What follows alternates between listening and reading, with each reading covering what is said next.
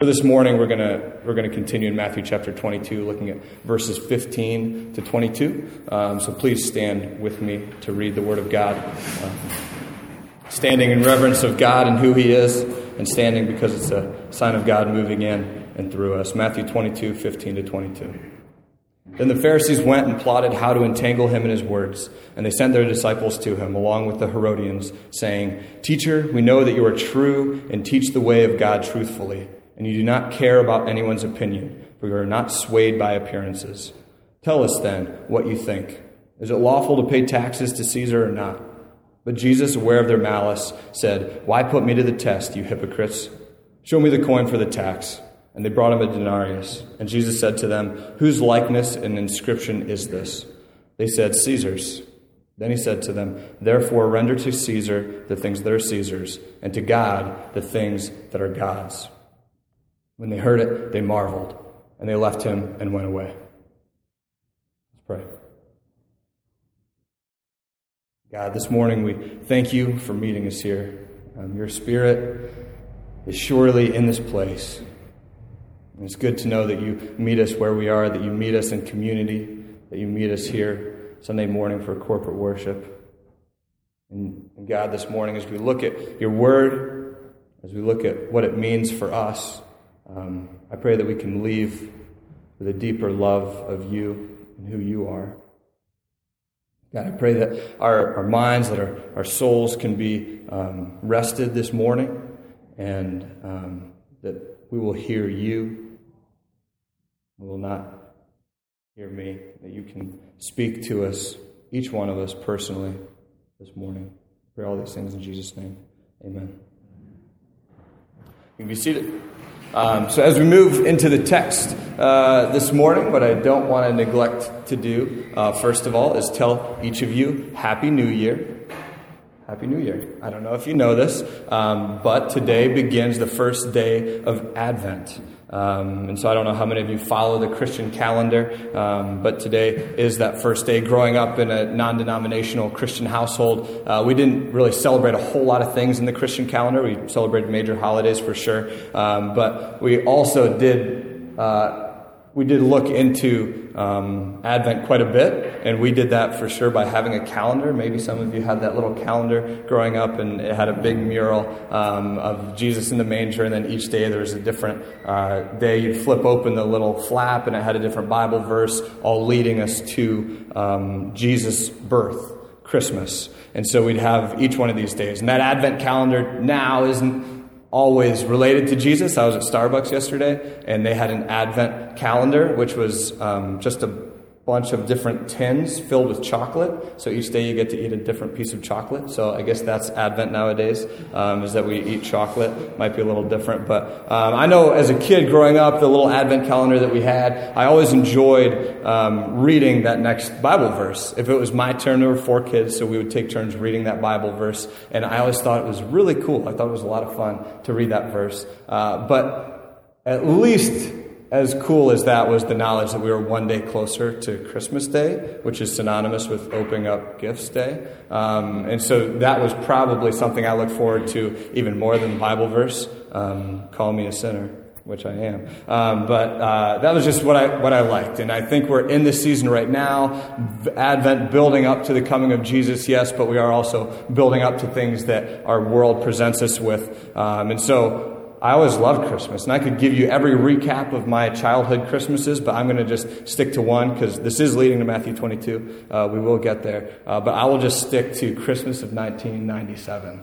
And I'm guessing my brother already knows Christmas of 1997. This was the year that we asked our aunt for the coveted Game Boy video game systems. Our parents never let us have video games growing up because they didn't want our minds to melt. Thankful for that. But we did convince them that if our Aunt Avenel bought us Game Boys, then we would read for as often as we played the video game. So it would be a good thing that we could have going on there. And I was really excited about this, and I was pretty sure I would love this Game Boy because when I was a kid, my Amish neighbor would babysit us, and Amish can't have electricity, but they can have batteries, and Isaac had a Game Boy, and I got to play Mario when I was babysat by my Amish neighbors, so I always enjoyed that a lot.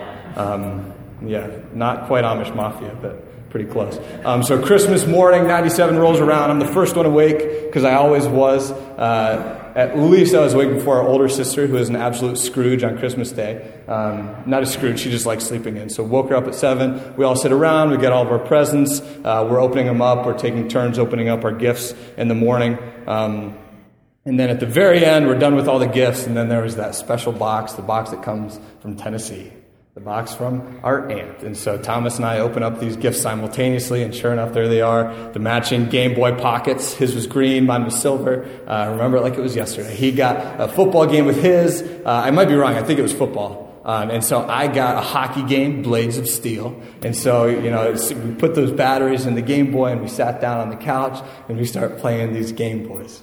The thing that we were looking forward to so much. And it wasn't before long that I heard Thomas, celebrating. He scored a touchdown. He was all happy. And at that same time, I was giving up my fourth goal, losing 4-0 in Blades of Steel.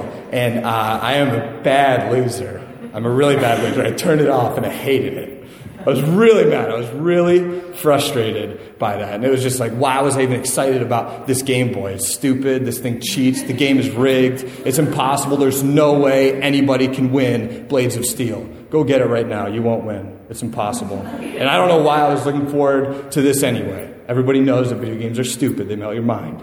So, my attitude changed pretty quickly. And I was just expecting something so much more than I had. And the reality of what I got was not nearly as good as what I imagined it to be. And so it left me frustrated. And that's where all things that frustrate us come from, by the way. I was listening to a sermon from Matt Chandler, and he shared what his discipler told him, and that is that all frustration comes from unmet expectations.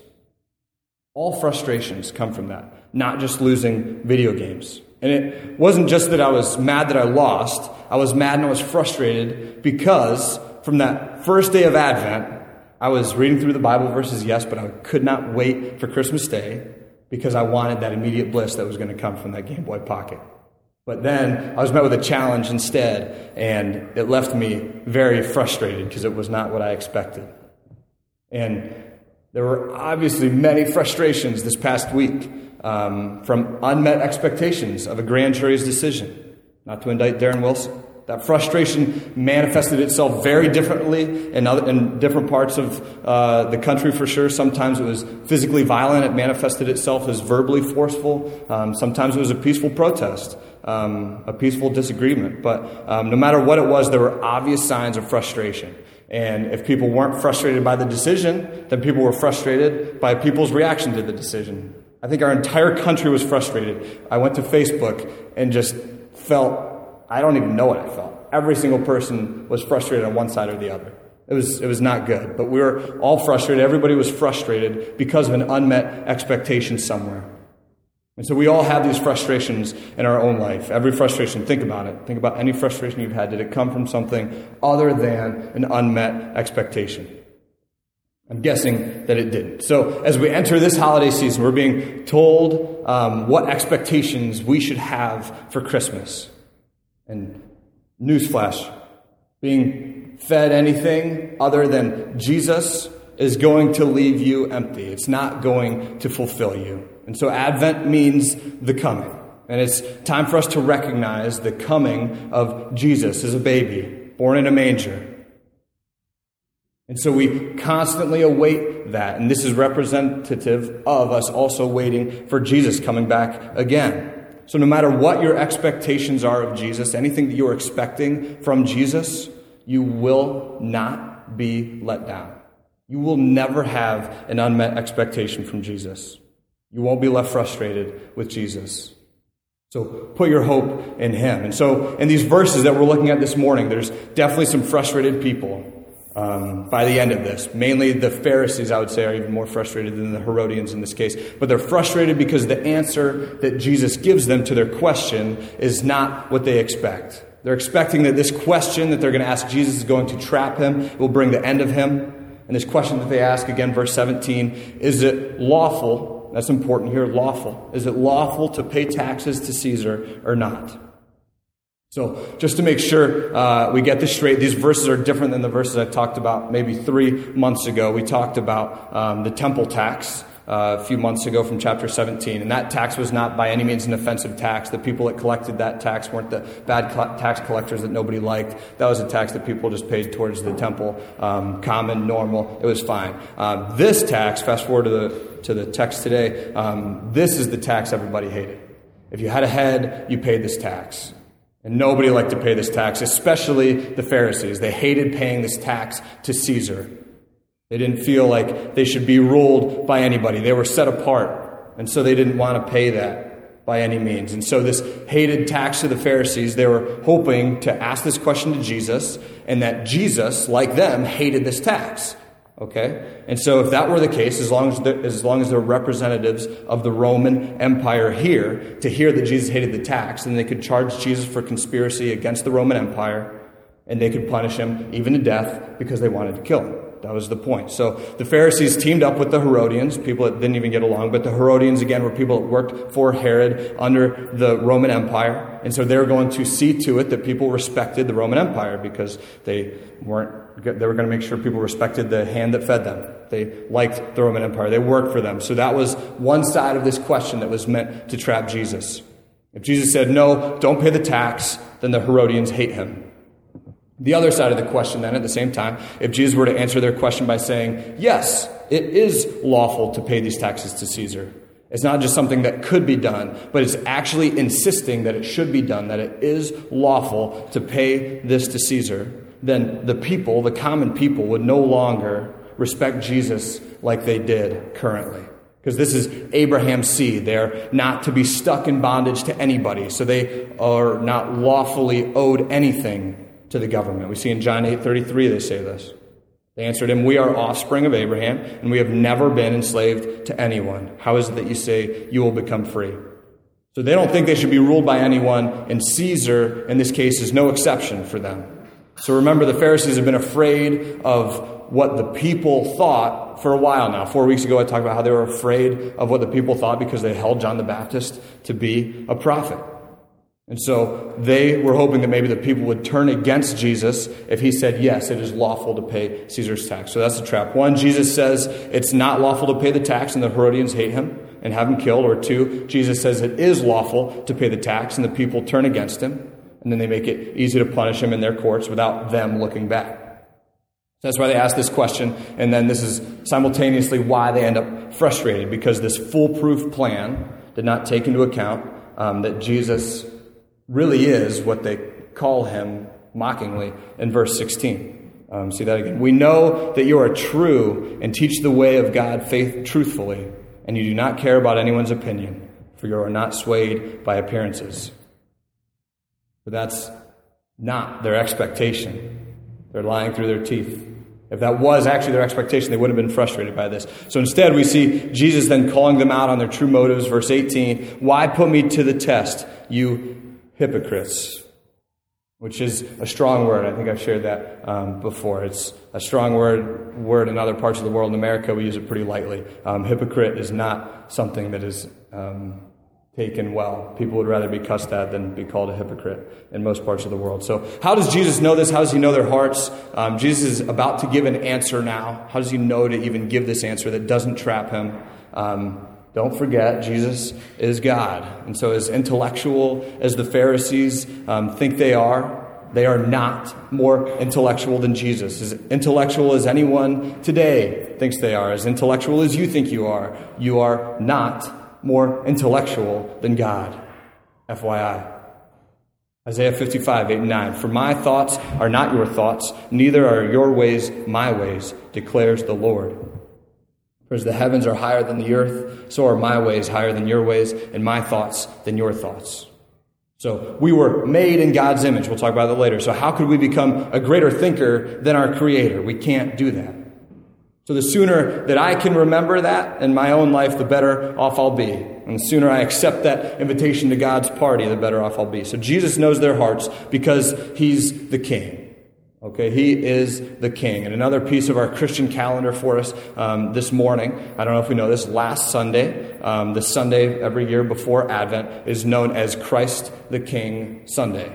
I'm not sure if anybody knew that. We didn't really talk about it last week. And this began not that long ago. 1925 is when it began. And it began as a response to a growing awareness that culture was moving away from recognizing authority and recognizing specifically Jesus as authority and as king. And this was happening amidst rising violence and racism in the world.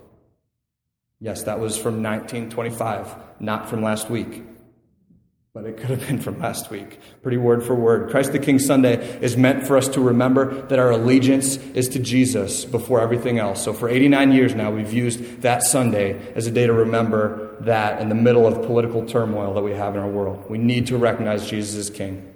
And so that is leading then into today, right into Advent, in which we read in Isaiah. This is probably one of my favorite songs from Amy Grant Christmas, which you should listen to if you don't. Isaiah 9, verse 6. For to us a child is born, to us a son is given, and the government shall be upon his shoulder, and his name shall be called Wonderful Counselor, Mighty God, Everlasting Father, Prince of Peace. What a prophecy we have here. That's how Jesus can give the answer that he gives, because he can know the right answer, and he can teach it perfectly with this object lesson that we have starting in verse 19. So this object lesson, Jesus is given a Roman coin with Caesar and all of his pseudo-deity. You know, the empire, the leader is more or less a god to be worshipped. So his pseudo-deity is imprinted on this coin. And Jesus looks at this coin. And in his answer, he changes the language of their question. They asked him by answering with the word render. He didn't say give it to him. He says render it. Also meaning return it to or restore it to whom it belongs. It's not that it's lawful to give it to the Roman government. It's just that it's right to restore it to the person where it came from. In this case, that person is Caesar. And so that's how this passage is pointing to a Christian's proper relationship to the government. Willing submission to the government despite the fact that it was the Romans, that the Romans persecuted them. And many governments in our world from then till now are persecuting us. So yes, Christian, pay your taxes. Submit to that authority that God has placed. And Paul writes about authority in Romans 13. Let every person be subject to the governing authorities, for there is no authority except from God, and those that exist have been instituted by God. Therefore, whoever resists the authorities resists what God has appointed, and to those who resist will incur judgment, for rulers are not a terror to good conduct, but to bad. Would you have no fear of the one who is in authority? Then do what is good, and you will receive his approval. For he is God's servant for your good. But if you do wrong, be afraid, for he does not bear the sword in vain. For he is the servant of God, an avenger who carries out God's wrath on the wrongdoer. Therefore, one must be in subjection, not only to avoid God's wrath, but also for the sake of conscience. For being of this, you also pay taxes, for the authorities are ministers of God, attending to this very thing. Pay to all what is owed to him. Taxes to whom taxes are owed, revenue to whom revenue is owed, respect to whom respect is owed, honor to whom honor is owed. But we remember who the ultimate authority is. And that's what Jesus is teaching everybody through this object lesson. Yes, render that stuff back to Caesar. But only because in turn it's obedience to God, the ultimate authority. Don't give government your worship. Don't give government your hope. Romans 11:36. For from him, not from government, and through him, and to him are all things. To him be glory forever. Amen. And now is where I think it really gets interesting for us. Jesus drops the bomb here, and he says what we really need to hear at the end, the second part of verse 21 here. Render to Caesar the things that are Caesar's, and to God the things that are God's. So this is what we really want to think about this morning. Giving back to God the things that are God's. And so there are three things that God put on my heart on Monday to share today. And so I spent all week not wanting to share them and finding ways to not share a couple of these things. And a lot of times I'm afraid to share some things that I hear from God for a couple reasons. One reason is because I'm always afraid that it won't come out from me to you the way that it came from God to me, which is ultimately me not trusting in God. So I will share them because I will trust in God. And the other reason I sometimes don't want to share these things is because I don't do them well myself. But ultimately that is not trusting in God either. So these three things I do want to share with us this morning. So if we render to Caesar the things that are Caesar's because they belong to him, then the first thing we render to God, because it belongs to God, is our money. So our money we need to render to God. Now, don't take this the wrong way. There's a magazine, maybe over there. Andrew Bryant saw it the other day. A magazine. There's a church in Texas that is offering a money-back guarantee. So if you give to the church and all of the promises that God promises do not happen, then they will give you your money back. I am not offering a money-back guarantee. By any means. I'm not even telling you to give money to the church. I'm not telling you that at all. I'm reiterating here that if we are rendering to the government what is theirs, and that means paying our taxes, then paying your taxes is then, in turn, a small, teeny tiny, minute detail in rendering your money to God. Because rendering to Caesar is a subset of rendering to God. So more importantly than paying your taxes, though, is this realization that our money is not our own. We would have no money if it weren't for God anyway. So the least that we can do with our money is offer it up to the Lord and render it to Him. All of our money, all of it. Render it to God and see what He'll have you do with it. Will He have you pay your taxes? Maybe. Will He have you tied to the church? Maybe. Will He have you support a missionary? Maybe. Will He have you buy somebody lunch that you don't even know? Maybe. Will He have you pay your bills? Maybe. Will He have you buy a new car? Maybe. Will He have you pay for education? Most of us have done that. Maybe. I could probably say probably to a lot of these, and I could keep going with every single thing. But what I'm getting at here is that we need to just be willing to render it all to God, every single thing. So in God's way, that's how we have to render, not in our own way. And so I'm going to share some personal experiences with you in these three things that we need to render to God, because personal experience is what I know best, and it might not relate to you. I pray that part of it will tug at your heartstrings, and you'll hear something this morning. But in terms of rendering money to God, the biggest hurdle that I had before working with Crew in Rome was the idea of raising financial support. I didn't know if I wanted to raise support. I didn't know what I really thought about raising support or if it was okay. And through a lot of prayer, through counsel, and through a whole lot of Bible, it became very evident to me that it is good and that God calls people to full-time missions. 3 John 1, 5-8, Beloved, it is a faithful thing you do in all your efforts for these brothers, strangers as they are, who testified to your love before the church. You will do well to send them on their journey in a manner worthy of God, for they have gone out for the sake of the name, accepting nothing from the Gentiles. Therefore, we ought to support people like these, that we may be fellow workers for the truth. And then Paul writes in Corinthians about God directing those that proclaim the gospel to get their living from the gospel. And then Paul also says, but I am going to be a tent maker.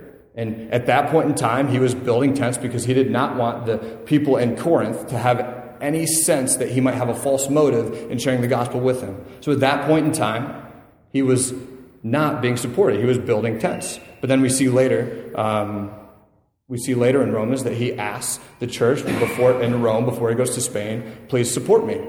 So it depends on different points of life, what God will have for support.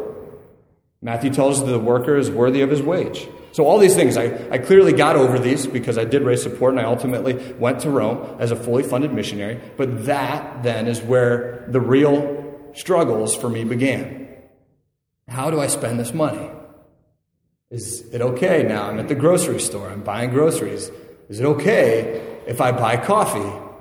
Nobody needs coffee. I don't need coffee. And now I have money from other people that are supporting me. So is it okay to buy this coffee for €1.50? I mean, that's like $2.25 in American dollars. I don't know if my supporters would be okay with me buying coffee because it's their money that they're giving me. And then what about clothes? Does anybody really need more than one pair of jeans? I mean, not really. So should I buy more pairs? I'd have to use the money that people are supporting me with. It's really hard. It's their money that they gave me. So I don't know if I can do that. What about traveling to another country? Yeah, I got a ticket for $30, but is that okay that I get to just travel and do that with this money? What about this apartment that I live in? We had a little terrace about this big, and I put a couch on it, and I got to sleep outside on a terrace. Is that okay to live in an apartment like this? Should I move to another part of town where rent might be cheaper? But why would I even live in an apartment when I could live at the train station under the overhang? Right? I've talked about that before. I could just live there. That's free. That's better than some people that are in Africa that are living in dung houses, right? I mean, where do I draw this line?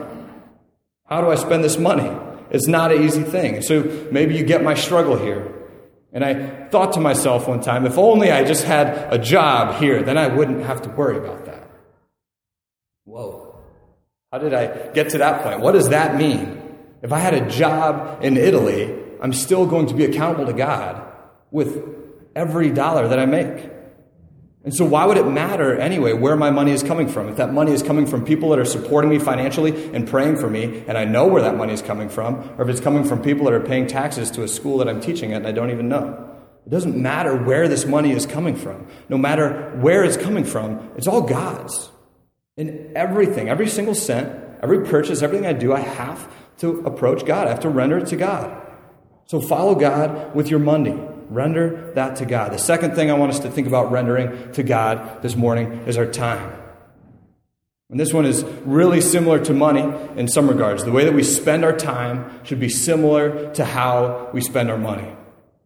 Spending our time wisely definitely includes working. Colossians 3:23, whatever you do, work heartily as for the Lord and not for men. The Amish do this very well. Go to Holmes County. 2 Thessalonians 3:10-12, for even when we were with you, we would give you this command.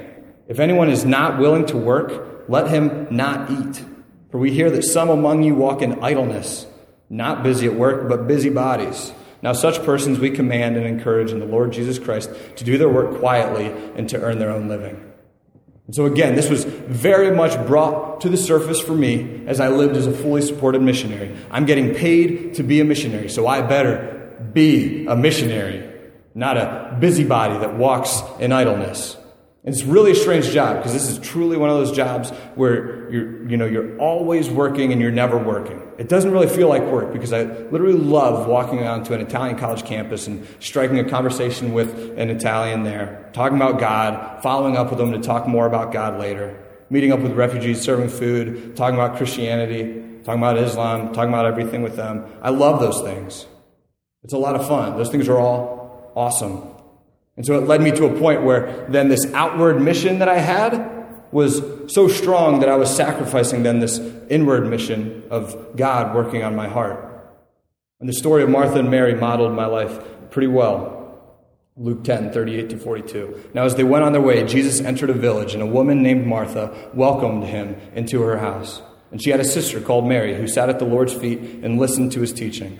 But Martha was distracted with much serving. And she went up to him and said, Lord, do you not care that my sister has left me to serve alone?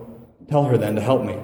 But the Lord answered her, Martha, Martha, you are anxious and troubled about many things, but one thing is necessary. Mary has chosen the good portion, which will not be taken away from her. And so I was Martha here. I was not able to rest in God because I was too busy controlling my own time. I had no concept of a Sabbath or what that means. Exodus tells us 34:21, 6 days you shall work, but on the seventh day you shall rest. In plowing time and in harvest you shall rest.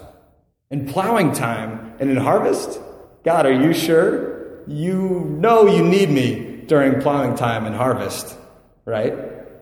God, you know that work needs to be done. You need me for that. He can use me for that, but he doesn't need to by any means. God is in control of that. He's in control of the harvest.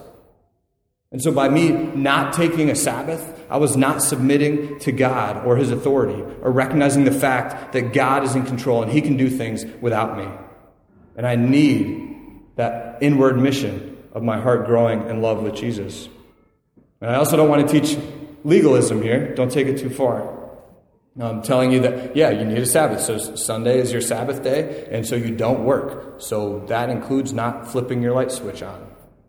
Some people hold to that flipping on a light switch would be work. Don't do it. But I'm not saying that. Don't take this the legalistic way. Don't take it too far either way. I just know that in the city life can be a lot of hustle and a lot of bustle, and it can be really easy to forget what a Sabbath really means in our lives. And I want you to give control to God. Rest in him. Find that time.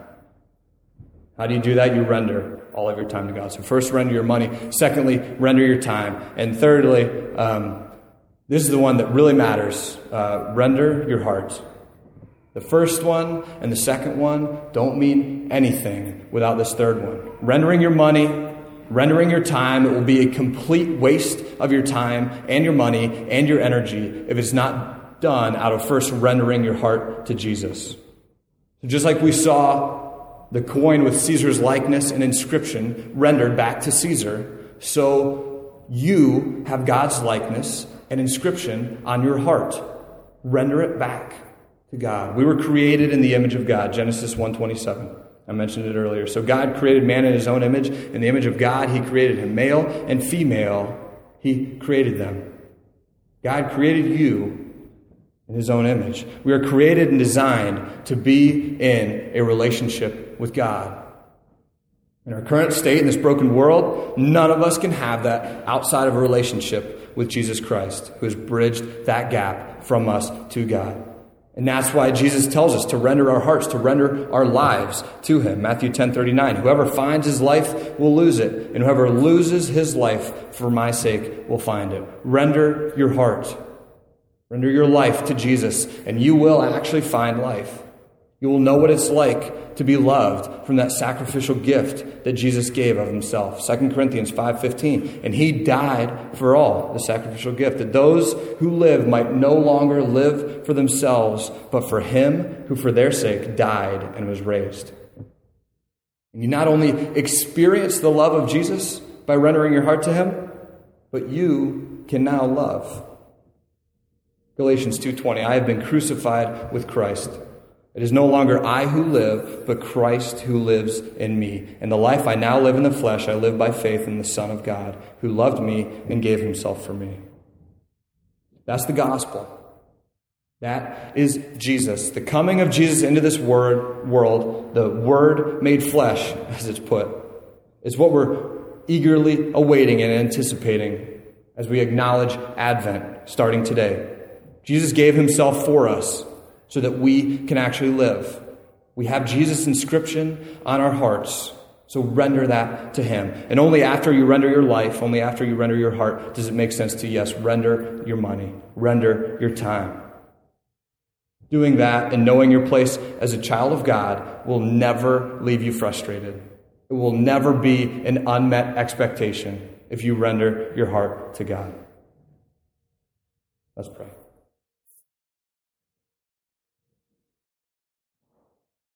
God, this morning, even as we sing to you, as we sang before, we just want love.